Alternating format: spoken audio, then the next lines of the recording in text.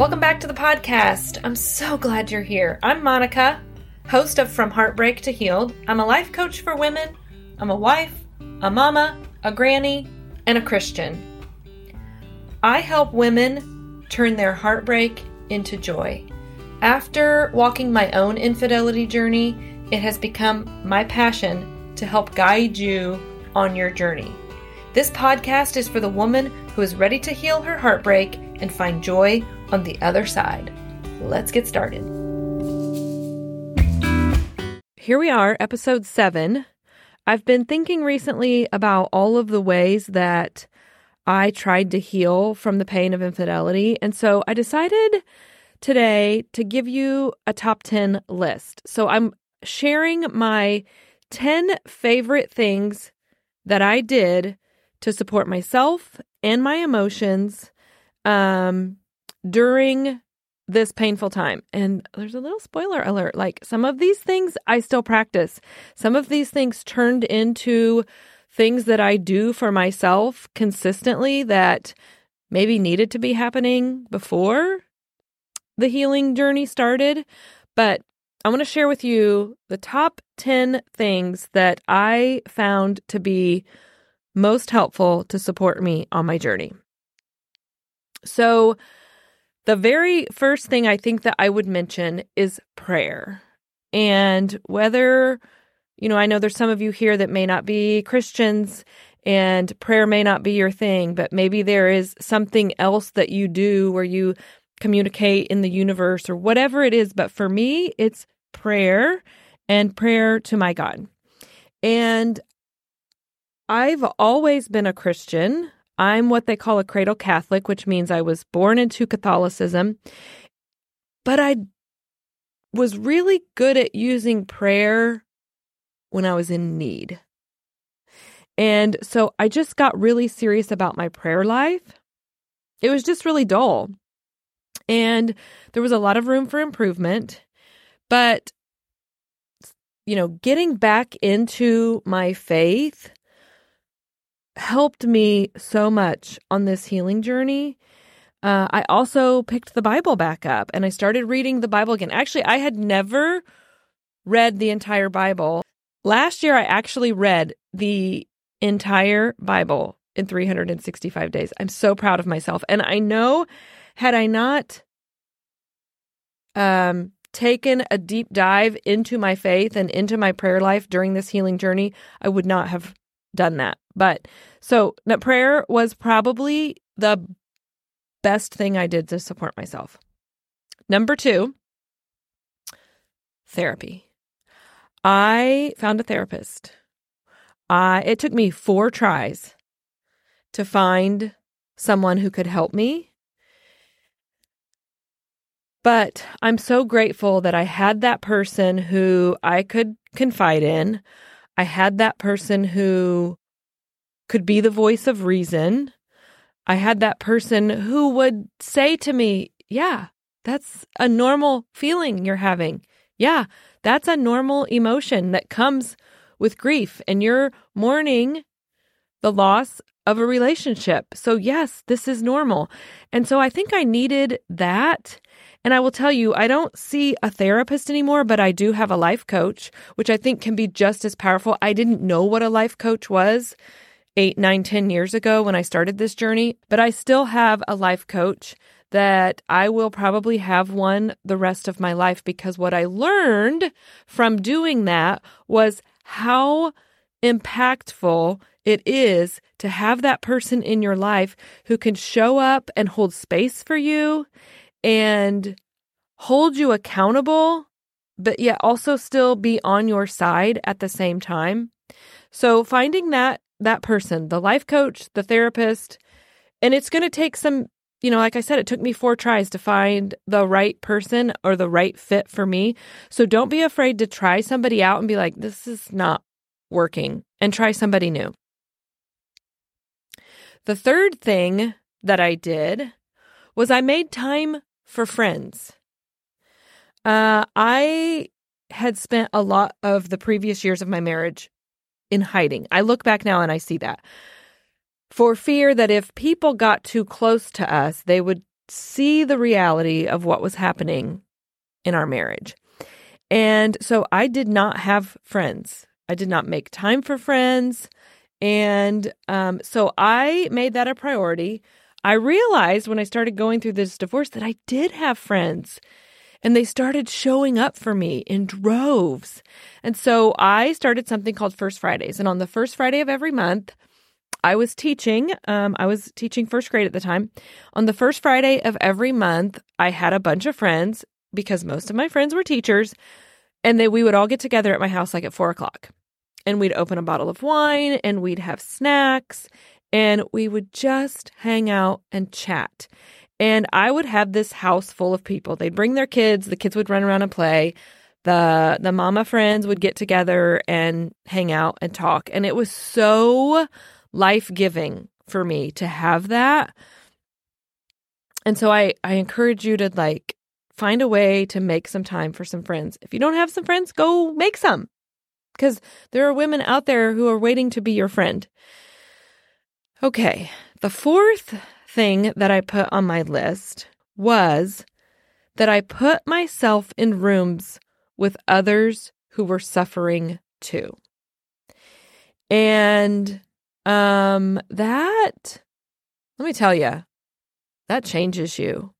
When you can put yourself in a space with people who have shared experiences as you, people who are wanting to heal, that you then heal together, it has a profound effect on your life, on your emotions, on your healing. So I did a couple things. One, I did a couple retreats. And I remember one of the retreats I went to, I begrudgingly went, but my mom and my sister had encouraged me to go. It was just a women's retreat. And I cried the whole way driving there because I was so emotionally fragile. And I cried the entire weekend. The entire weekend I cried. But it was such a therapeutic weekend for me. And I found other women who were being asked to sit at the same tables that I was. And we got to share our sorrows and our heartaches and some of our joys. And it was just so powerful. So put yourself in rooms with others who are suffering, with others who are sharing the same experiences as you, others that are trying to heal so that you can heal together. I had a dear friend who was walking through a divorce at the same time as I was, and we spent a lot of time connecting with each other, commiserating with each other, laughing with each other.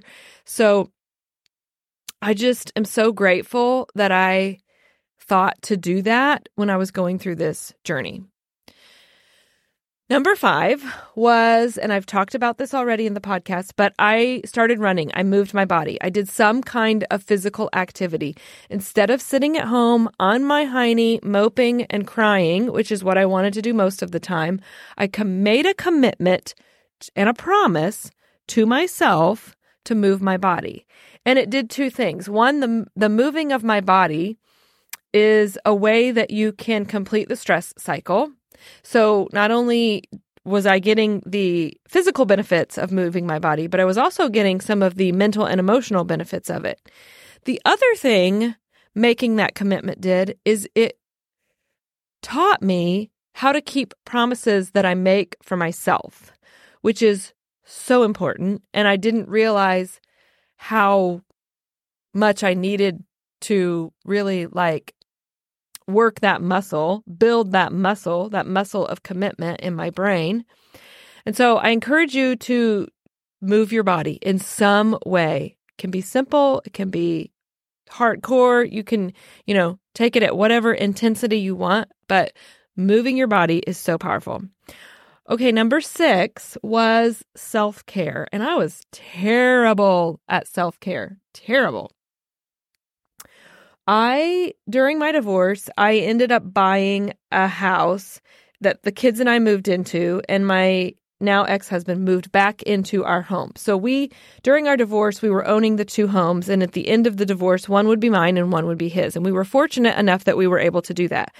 And so I had some stipulations for this next house for the kids and I. And one of the things that it had to have was an amazing bathtub for me. Because one of the ways that I practiced self-care for myself, besides prayer, besides making time for friends, besides going to therapy, besides moving my body, was I started taking baths consistently. I love to take an Epsom salt soak bath. Love, love, love it. And so I just started making that one of my priorities. I'd get the kids in bed, and then it was just me. And there was nobody I needed to spend time with. There was nobody I needed to, take care of. It was just me. I was the person that I needed to spend time with. And I did a lot of healing in that bathtub. I did a lot of crying. I did a lot of soul searching. I did a lot of just being with myself. And gosh, when you can learn to be with yourself in all your emotions, man, the healing just moves along so much faster. All right, number 7 is I started learning about aromatherapy. And it was a new thing to me. I followed a few bloggers who were getting started with essential oils. And this concept of having a diffuser and ditching my candles was, I'd always been a little bit of a crunchy mom. And so when I started researching candles and how toxic they were, I ordered myself one year. I took my Christmas money. It was 2 days after Christmas, and I ordered myself an aromatherapy beginner's box. And I thought I was just ditching candles, but I started to learn how aromatherapy could benefit your emotions. And so there were 2 oil blends that came in my beginner's box that I really fell in love with. And one of them was called Joy. And I'll tell you this story about Joy. I actually hated the smell of Joy when I got it. And there's I don't know if it's an old wives' tale. I don't know if it's true, false, or what. But there's something that floats around in the essential oil world that says that if there's an oil you hate the smell of, that means your body needs that oil. And I was like, well, that would make sense. I can't stand the smell of joy because there is not any joy in my life right now. And so I had heard somebody else who was using these oils talk about how they applied joy over their heart every day to give them a little mood boost. So I started applying joy over my heart. And then the other one I fell in love with, it was called Stress Away. And I would use it like as my perfume blend. And I put a little roller top on it and I just carried it around.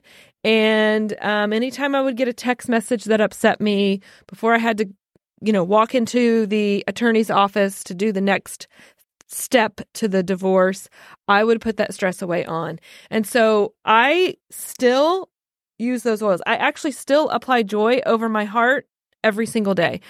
And now I've taken a major deep dive into aromatherapy and used them for all kinds of things. But those 2 blends that came in my beginner's box were so powerful for me. And they still hold. Just opening the bottle of those and smelling them elicits such warm, fuzzy feelings for me.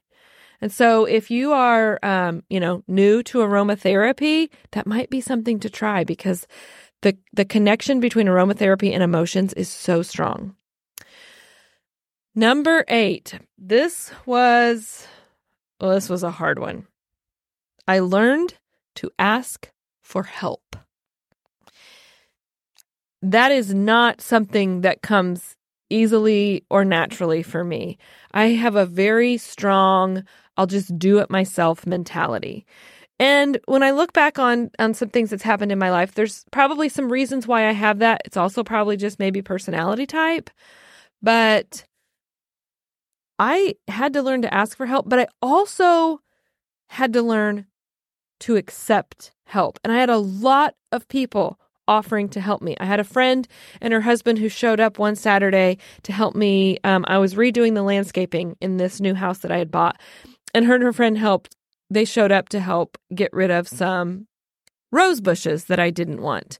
And, she said, "Oh, I'm going to bring my husband over and we're going to help you get those out of there. That's too hard for you to do by yourself." Or, once I got passed through my divorce and I started dating, my husband would offer to it was boyfriend at the time. My boyfriend would offer to mow the lawn for me. And I had to learn to, instead of saying, "No, I'll get to it eventually," I had to learn to be okay with saying, "You know what? Yeah, that would be amazing because that's one less thing I have to do on the to-do list."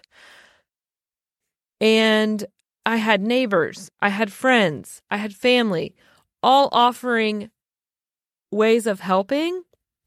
And I got really good at saying, "Yes, please, and thank you."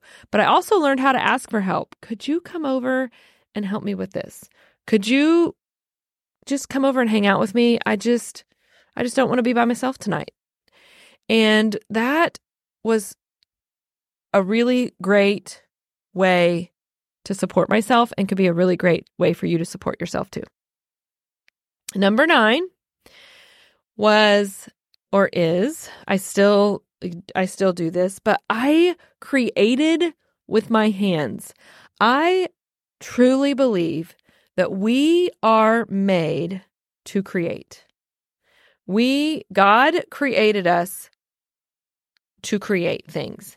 And so I started creating. I did a lot of work to this home that I bought.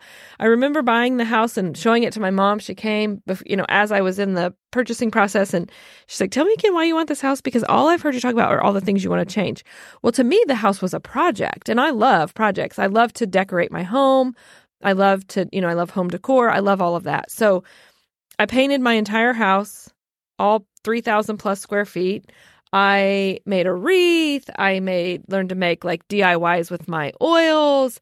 I decorated my home. I, did a little small remodel project in the kitchen.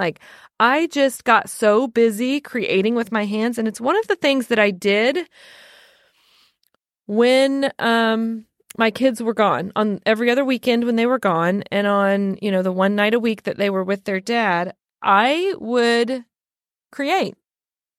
And the first thing I did probably was, besides start painting my house, the first thing I did was, my son was an avid reader. And at a very young age, he had taught himself to read, and he had read all the Harry Potter books so many times that they were falling apart. The pages were falling out of them. And I did not have the heart to throw the books away. And I ended up taking the pages out of those books and I made a wreath. And this wreath took me months, because you had to roll up each page individually and apply, each page onto the wreath form individually. It took months, but it is one of my favorite things that I have in my home. One of my absolute favorite things.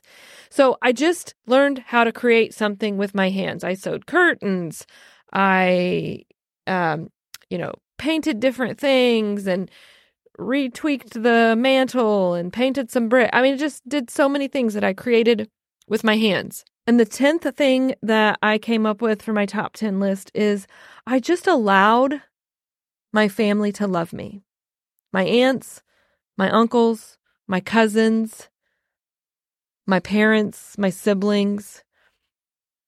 I had shut myself off from a lot of my family and a lot of the world for a long time. Because, when you are keeping secrets, I guess you could say, which is what I felt like I was doing, it's easier to be shut off than to be open. Because if you're a shut off and closed person, you're not very approachable, and people aren't going to approach you. And when I allowed myself to show up in my pain and let people really see what I was going through and how I was feeling, they wanted to love me in a way that I had probably never been loved before. And I will say that I have deeper relationships, especially with my aunts, my uncles, my cousins now, than I ever had before this, because I just was willing to allow them to love me in the best way they knew how. And oftentimes that love showed up in like words of affirmation, which is not my love language, but boy, do those feel good. I didn't realize how much words of affirmation mean to me until I was willing to let people speak them over me without like poo-pooing or dismissing them. And so I want to encourage you to just allow the people that are in your life, that want to be in your life, to love you however they know how to love you. And just let that wash over you. Let that fill you with peace and joy. Because what I found is when I allowed myself to be loved wholly by others who wanted to love me, it gave me the capability to love others more. And I feel like that's the whole point of life, is how well we love others.